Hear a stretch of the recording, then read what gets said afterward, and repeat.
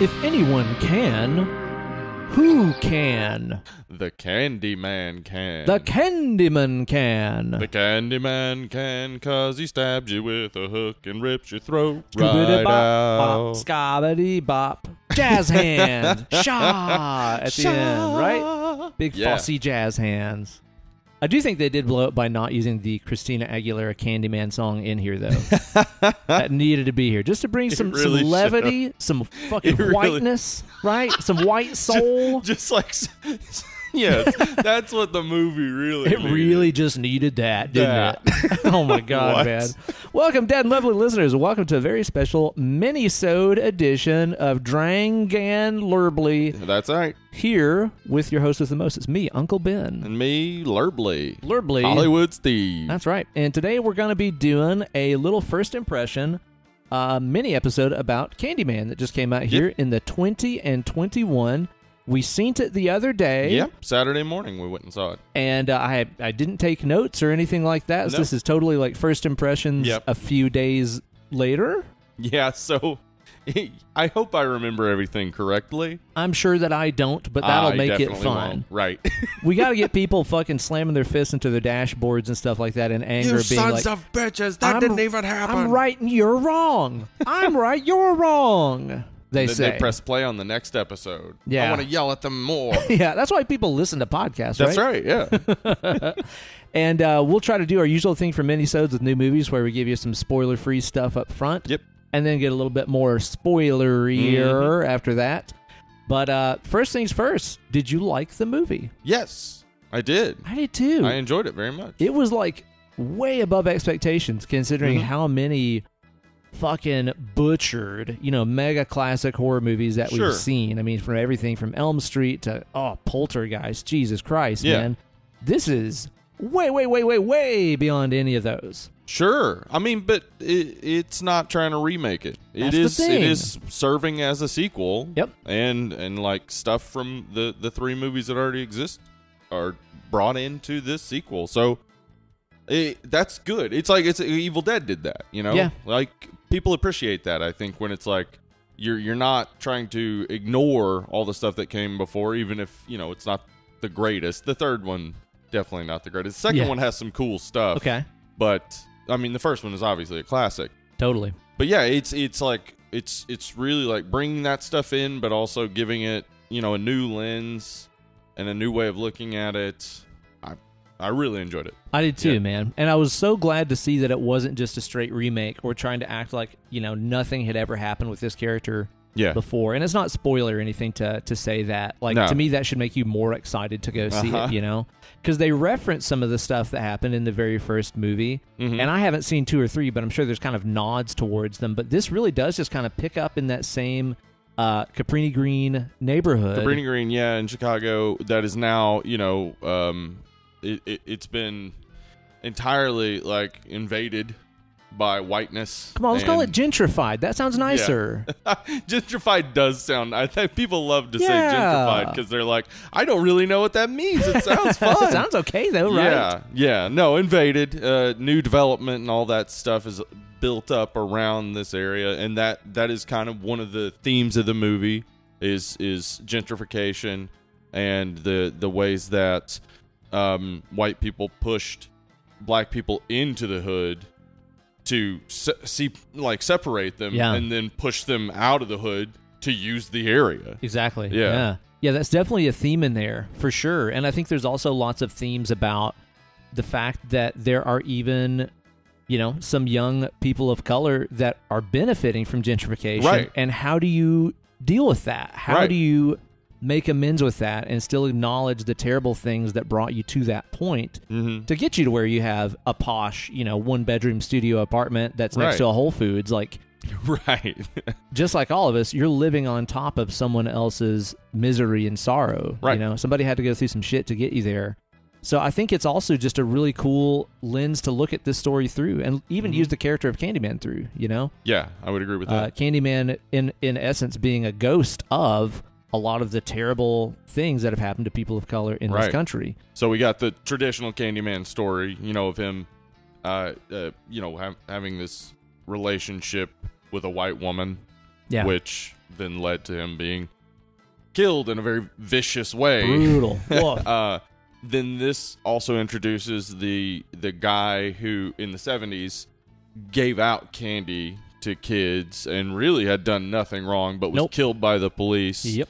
They just chose him to be the one guilty for a white girl being harmed by a razor blade and an apple, which of course I think they chose that because it's bullshit. Right. Like that's a completely hollow story. Yeah. They just wanted to kill somebody. Yeah. Exactly. So yeah, and Candyman's the spirit of vengeance that cries out even in this like very gentrified neighborhood. Now he gets loose and is able to get vengeance and revenge on a lot of the people who are responsible for this. Yeah. Yeah. Dude, I really do think this did such a good job of observing that, and I can't wait to go through and watch this again. And try to get I'd love more to see it again. Yeah, more of the angles in which they kind of dissect that narrative and stuff, and really talk about those issues. Right. What did you think about the casting and stuff in the movie? Oh, amazing. Right? Yeah. Everybody kicked ass. Yeah, Yahya Abdul-Mateen, who plays the main character, I forgot his name, the artist character. Yeah. Yeah, he's amazing. He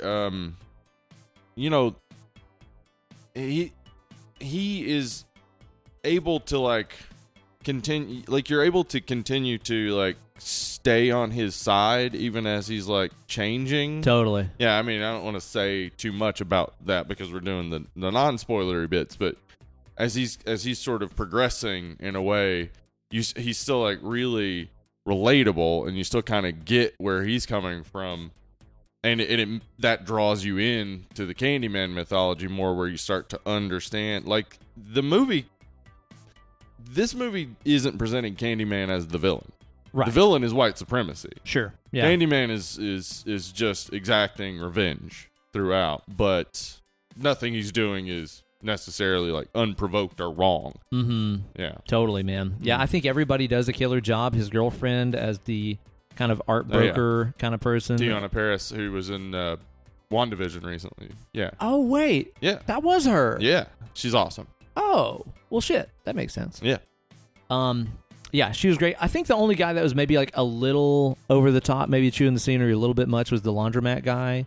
I thought he seemed a little bit like overly intense. Yeah, he was pretty intense. You know? Yeah, he was. But I thought otherwise the casting and stuff was great, including the Candyman casting and everything in there as well. And dude, like, I thought that there was going to be some more, Jordan Peele style humor injected in this, like what we saw in Us and what we saw in Get Out and stuff like that. There's a little bit of humor. There's a couple of moments where I laughed, for sure. And mainly from the brother-in-law and his boyfriend. Yeah, they're funny. Yeah, but it's not at all like forced or anything like that. No, it's just how it's like two funny people in the situation. Totally. They're not like making jokes. Like, it's not like a moment right before someone gets killed. They're like, oh, you're about to get sliced or something. Like, it's not like that. Like nothing seems forced. The humor is just natural conversation. So it's not really trying to lighten the mood ever. Mm-hmm. Yeah. And I think the look of the movie is just fucking fantastic. I think it looks it's gorgeous, stellar. Yeah, man. that's Nia DaCosta she's the first black woman to have the #1 movie. Are you serious? On the weekend, I think. Yeah. Whoa. First black director. Yeah. Damn, good on black her, female man. director. That's badass. Yeah. So didn't know that. Big deal. I mean, this movie did extremely it's well. Rushing at the box office, dude. Which, like, when we went, this was part of the meetup, and we had a big group, but we were the only people there, and I was thinking, oh no, is this not going to do well? Right. And then, it was doing amazing. It's been killing, man. I'm really, really, really glad to see that. Yeah. I didn't think that it was like too terribly scary. It didn't need to be. I don't think it was trying it didn't need, to be. Yeah, I don't think, because as I said, the Candyman's not the villain, so the movie doesn't try to necessarily make you scared of Candyman. The scary parts, the scariest part is when the cops show up. Right. For real, man. So, like, that's like, again, the point of the movie is that white supremacy is frightening. Yep. White supremacy is scary, and it has created this spirit of vengeance. Right.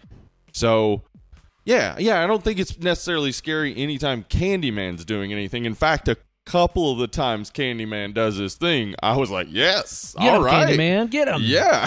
Yeah, totally. So, yeah, I think you're right, though. It's not particularly scary throughout. But I don't think it was visually trying to gorgeous. Yeah, it wasn't trying to be. It was trying to present a story. Yeah. It's kind of like, a folklore tale Yeah, it's more like that. brought into the modern day, yeah. And just so many creative things in there. Like from the trailers and stuff, you've seen some of the paper cutouts and things Yeah. they use to narrate some of the story. Oh, man, and, that stuff's so cool. dude, all of those sequences, Yeah. including the credits at the Yeah, end. be were sure to stay just- for the credits if you go see dude, it, because just beautiful. awesome, yeah. So fucking cool and so creative. It kind of took me back to that part in like Deathly Hallows, where they're telling the story Right. about the Hallows with little cutouts and stuff. That was cool. Kind of put me in that frame of mind, but it's still like completely different. Yeah, it's awesome. Really fucking cool. Great soundtrack too. They brought back a little bit of the Philip Glass score from the original, the cool like piano theme and stuff, as well as this really cool like odd meter sequenced arpeggio thing that was kind of the main theme of the movie. That Right. was like just trippy enough to where it's just like, God, like where's the beat in this? It just felt like it was like Right. spinning out of control. Really, really, really fucking cool, man. It was cool. I really do think if you like the original, I think that you will like this a Oh, lot. yeah, definitely. It pays a lot of homage to the original and has, like, a good bit. Like, if you know the original, this is not changing anything. Like, it's really bringing in what the series already had established and just running with it, which is amazing to do in a way that, honestly, like, it's so much better than the sequels that have came before it. And I would say, for me, it was on par with the original. I think so. Yeah. Like, honestly, the more I've thought about it, the more I'm like, I really do think that it stands toe-to-toe with the Yep. original, which is really saying something because we've had, 30 years to appreciate the Yeah, original? exactly. And this one just shows up, and it's like, yep, that is just as good, better in some ways, honestly. 100%. Really fucking good. Is there anything else spoiler-free you want to say about this? Now, let's get to the spoilers. Go Let's fucking spoil see them it. up. Put Go see money into this, man. Mhm. Put money into, for one, mainstream horror movies that are actually fucking good. Yep. And not just another goddamn Conjuring or Saw sequel. it. Right? It feels weird saying that, though, considering I'm like, well, this isn't really original franchise, but it's doing original things with it. Yeah, it's doing something very original with it. Yeah. And- So it's like, I'm not only saying put money into those, modern horror movies that are still good, Yeah. but put money into stuff that's bringing franchises back in an original way, not just Yeah. a dumb remake. Right. And also put money into black voices in horror. Right. We need more. We fucking need Yeah. more. Because it just keeps, every time Jordan Peele has something coming out, like he's producer on this, every single time I'm excited, and every time some people didn't like Us quite as much. I loved Present. it. I like the creativity. I like the new direction and the new voices. Like, I like the way that it's not just the same old shit. Yep. Because a lot of the same old shit is boring. It's just getting We tired, don't man. need it. Yeah. It's like, how many more white ladies running from a big stalking killer do we Right. need, really? I mean, the 80s kind of nailed that. It's kind of done, right?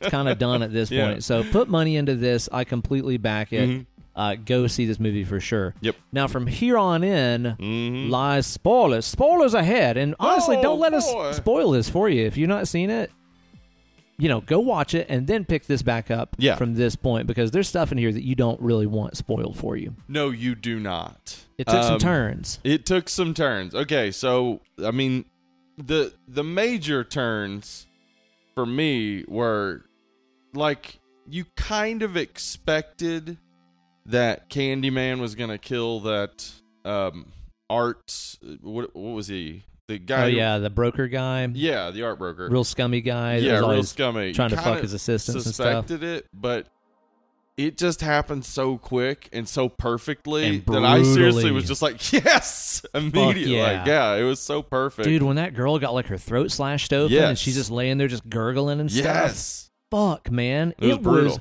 brutal. Yep. And it's so cool, too, to see the way that they did that, where like you could see Candyman in the reflections. Yes. But to the people themselves, it looked like they were being carried off by like this invisible Mhm. force.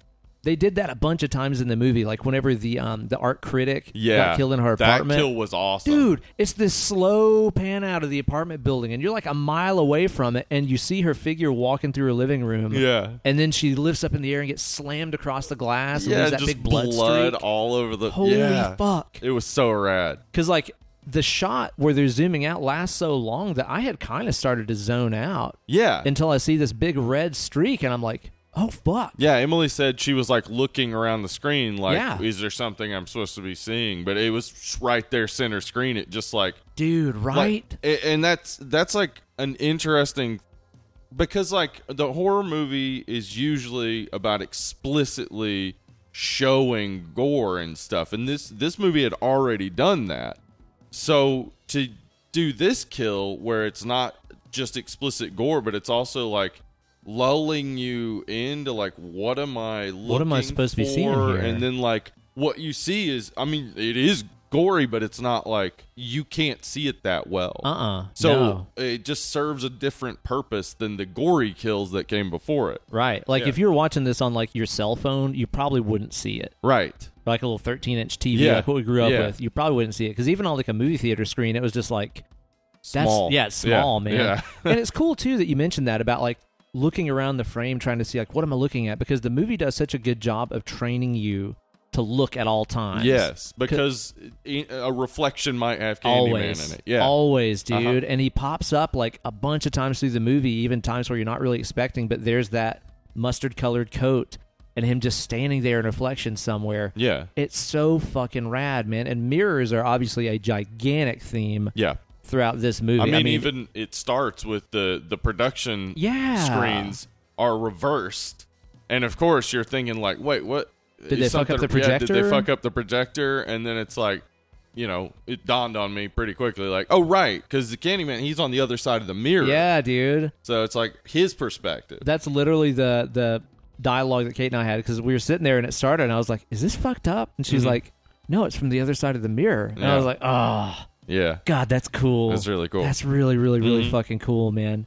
And yeah, I think the theme with mirrors and stuff throughout this, which, I mean, dude, if you thought The Shining had a lot of mirrors in it, this has a lot of fucking mirrors in it. Tons and tons of mirrors. There's constantly times in this where you're going like, is the camera on the reflection or is the camera on the person looking at their reflection? Right. And a lot of times you're wrong about it, you know, where you think you're looking at the actual person. It's like, no, that's actually the mirror you're on. Yeah. I love shit like that. But I think that's also, too, just from the storytelling part of this, it's asking you to hold a mirror up to it. It's asking you to hold a mirror up to things like gentrification and the ghettos and the way that black people have been treated in this country by white people. See it from the other side. See it from the other side. Yeah, I think that it's like demanding that of the viewer in a lot of ways. Oh, man. There's just a lot to it that I can't wait to like rewatch. Because especially too, man, like, which, you know, I'm sure this has been in production for quite a while, at least since 2018 or so, surely. Yeah, and they held it off because it wasn't supposed to come out last year. I think so. Yeah, and the pandemic, you know. So. But then the crazy thing about this is the way that a narrative about a black man that was killed by the cops and the use of the phrase "say his name," right? The way that came to life. Yeah. In the waiting period for this movie to come out and what that means now. Right. It's like that accidentally just made this movie 20 times more impactful. Well, I think that people had already been saying that about like Eric Garner and stuff. Right. So yeah, but the George Floyd thing was definitely the biggest. Right. The biggest uprising and the biggest uproar, clearly, because the whole thing was fucked to hell. And dude, like it just really made this, I think, hit a whole fucking hell of a lot harder. Right. And the idea that you keep this myth alive, you keep the memory of this person that was killed by looking in the mirror and saying their name. Right. I mean, that was already built into the Candyman story. Yes. And now it's just way more fucking real and bleak. Mm-hmm. And it's interesting that... So, saying Candyman in the mirror for... I can't remember a main guy artist's name. Yeah. Damn it. But the artist, he's the first one to do it. He doesn't get killed for doing it. Right. The people that we see get killed for doing it most often are white people. I guess so, yeah. I thought about that. Yeah. Like everyone, I think everyone, because I mean, technically the artist does get killed, but he gets killed by the police. That's true. Yeah.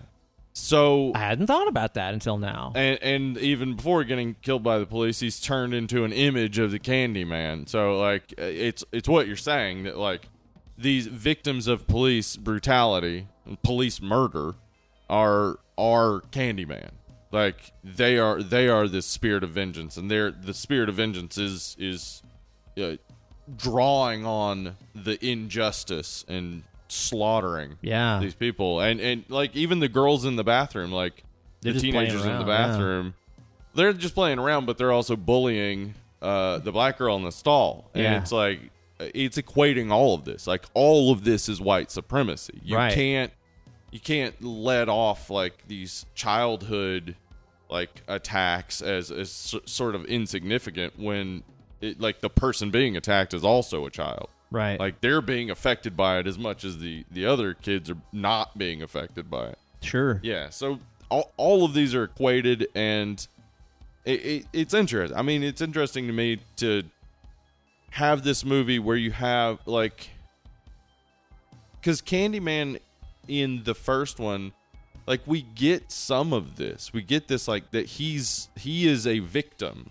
Yeah, unjustly killed. Right. Yeah. But this really like draws in all these other victims by, showing us the guy in the 1970s who's called the Candyman because he hands out candy, and he has a hook as well. Like, when he comes crawling out of that wall, that was creepy. It was creepy, as but fuck. I know, but we find out he's in. Like, he's you find out you're wrong for that. He's just, so it's like, man, like, and they're like some research exposition bits that kind of like equate some other stories, and it's all like these stories are all part of what powers Candyman. Yeah.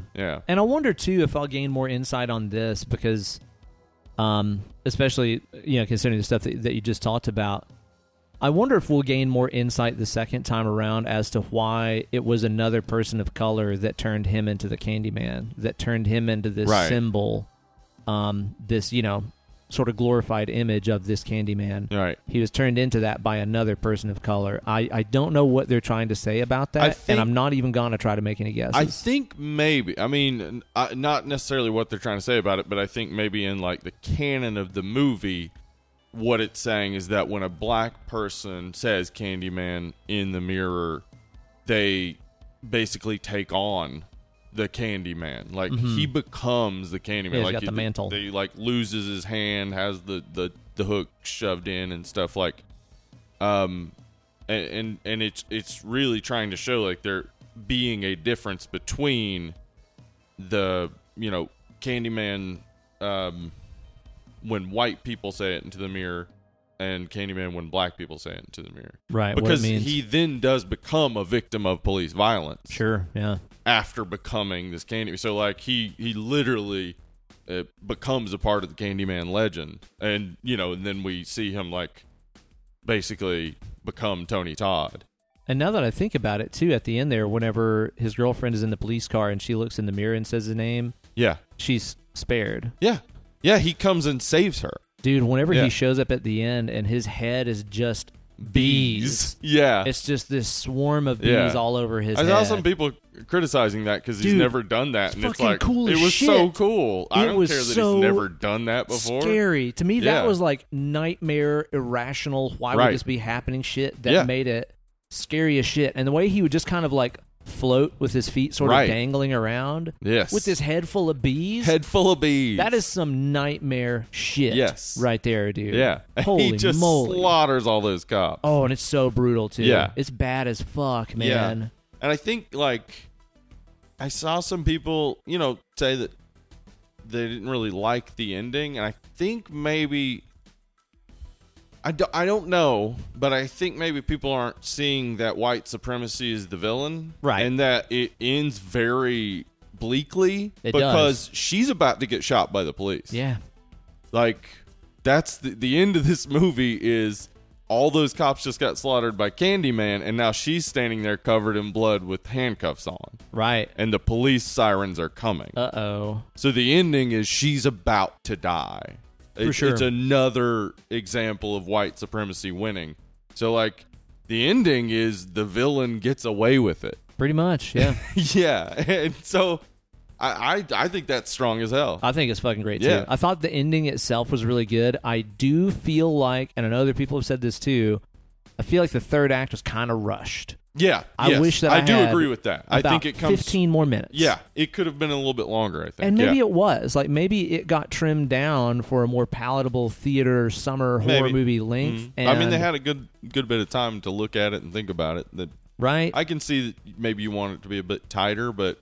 Yeah, because especially when it kind of, like, rushes to the end there, and the girlfriend goes to the laundromat, and dude, like grabs her and I guess knocks her out or something, and then suddenly he's like the lore keeper and he's got them strung up in the church and he's all crazy. That's like just a little bit like, whoa, quick. That accelerated So I get quickly. if people are critiquing that, but yeah, the ending itself I think was just very strong. Oh yeah. But maybe we're gonna get a Blu-ray in a couple of months that's gonna have some more footage and stuff, and that's just gonna be cool. great. I'd be very, very, very okay with that if there is a little bit more to it. Mm-hmm. Dude, I thought the special effects and stuff were all fucking great. Yeah, they were great. Obviously, they used some computers in a little there, bit, yeah, for bees and shit like that. They did the computers, but it. But then, like, dude, the practical makeup for like that bee wound that just kept getting worse and worse and gross to me. Man, when he lost that fucking fingernail, my toes are curled into fucking balls, dude. Jesus Christ, man, buddy. That was so sick. But dude, like, I love how as that, the Candyman disease essentially spread all over him, and it was like making his skin look all fucking desiccated and shit. It looked like honeycomb. Yes, that grossed me out. I was thinking it was definitely fucking with you because you got the what's it called with the holes? The trypophobia. Yeah. And I was like, oh, Steve ain't gonna like that. No, I was grossed out by that. I had to keep looking down. Yeah. It was so nasty. You know what? I mean, we said it's not exactly like super scary, but the body horror is fucking The body strong. horror is real, dude. Yeah. Oh, man. I was just so satisfied with it. I thought the tone and the pacing were all so consistent. I thought it was just visually gorgeous. Soundtrack was great. Special effects were great. Acting was great. I have a hard time finding stuff to complain about, honestly. I think it's absolutely great. Definitely want to rewatch it. Probably won't go to the theater to rewatch it. Probably not. I'll probably want to, as soon as it comes out, I will rewatch it. Yeah. And that's not at all a knock on the movie. It's just like if I'm rewatching, well, there's that, and like if I'm really rewatching something to try to get more substance out of it. Yeah, dude, I want them subtitles. I want to be able to pause and rewind and not have to listen to nobody's fucking knuckles cracking, popcorn popping, and shit like that. So I want to really zoom in on it whenever we get it streaming or a Blu-ray or whatever. I fucking applaud this movie.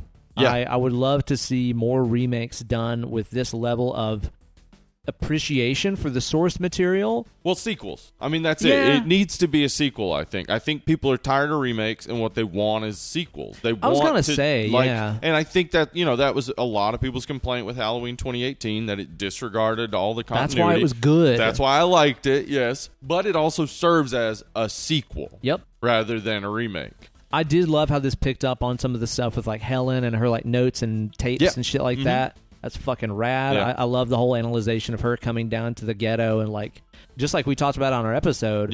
Photographing like she was on a fucking safari or something fucked up. There's they narrative present on that. it in like because like I think we talked. Yeah, as you said, we talked about it on our episode. Like that, the movie may not present it fully that way, but it doesn't shut off that reading. So like. This movie then gives the other side of that, of this white woman coming into your neighborhood and how you tell that story back. Yeah. You could say that the first movie was kind of the white perspective on what that was like. Then this one is kind of the black perspective on what she was doing. Exactly. And you realize like, oh, that was kind of fucked up. You know? Yep. I think it's awesome. And also say too, man, it's not a white guilt movie all the way through. This isn't one of those ones that's out to be like everything the white people do is terrible all the time. I guess if you're one of those people listening right now who's like, I don't want to feel guilty for being I don't want to feel bad. It is a horror movie. Yeah. It's just a solid fucking horror movie. You don't have to read all of this into it, though it's fucking there. I mean, it's very there. Yeah. But at the same time, like kind of what I'm getting at is okay, like the very first part of the movie that picks up in Cabrini Green in the 70s and stuff, and you see how it's just squalor and it's the ghetto and stuff. And then when it cuts over to present day time, it's like the exact same area, and it's a gay couple walking down the street. Right. Not being afraid. Right. Not having to hide it. Being completely normal, as they are. Yeah. And the major difference being police presence. And the movie kind of, I mean, there's definitely dialogue about this, about how there's so much crime in the hood because there's a constant police presence in the hood. You put constant police presence in any neighborhood, there's going to be a rise in crime because they're looking for it. Because they're looking. Yeah. Exactly, man. But I think that it shows just like, yes, gentrification has its, of course, horrific underbelly, obviously. We're not at all trying to deny any bit of that, nor is the movie. No. But it just does show you that, like, some things have changed a little bit in a good way. Kind of, yeah. Because those two walking around Cabrini Green in the 70s would have been a much different story than, you know, the narrative that were presented where they're just walking down the street to meet his sister and shit like that. Yeah, sure. So it's not just piling on a bunch of guilt. It's not really that kind of thing. No, it's a complex situation. It's a complex situation. The movie does a good job of analyzing that. Yeah, but it's also clear that people who live in poverty are constantly being pushed out of their neighborhoods and stuff like that. Yep. And that poverty is a problem. So it makes you look in the mirror and take a look at those facts that are presented in the movie, man. Yeah, which is, again, fucking great. So, it is. Yeah, I assume if you listen through this, either you watch the movie and you agree or disagree with this, or you were like, I want to hear the spoilers anyway. If you're that person, go see the fucking movie. Go see the fucking movie. Again, put money into this shit because we need more of it. Yep. We need more stuff like this. Really fucking killer. Exceeded expectations, man. For sure. And I can't wait to give it a deep dive whenever we review it on a proper full-length episode. Some sweet day. In the meantime, if you guys enjoyed the show, consider rating and reviewing on Apple Podcast. Helps us out a lot, and it's cheap as free. Yep. If you want to spend a few dimes, though, you can support us on Patreon. Yeah, patreon.com/dead and lovely. Head on over there, become a patron on any level. You get access to our what do you call it? Patreon exclusive? That's what Patreon exclusive episodes. Just dropped one on the Great Pottery Throwdown. It's a fun one. Also, if you become a $5 patron, you can throw a movie into the smoking bowl. We randomly draw from the smoking bowl, and then we review that movie, and it's awesome. So boom, shakalaka. Good stuff. So yeah, thank you guys so much for tuning in. I've been Uncle Ben. I've been Hollywood Steve. We've been Dead and Lovely. Bye.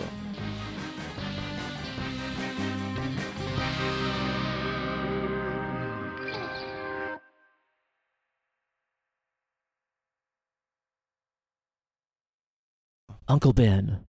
Uncle Ben. Oh, no. Uncle Ben. Oh, shit. Uncle Ben. I'm too scared. Uncle Ben. What happens now?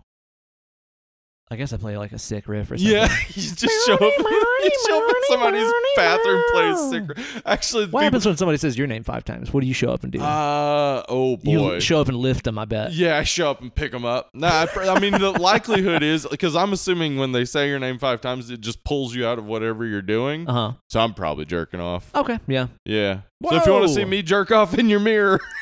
5 times, baby.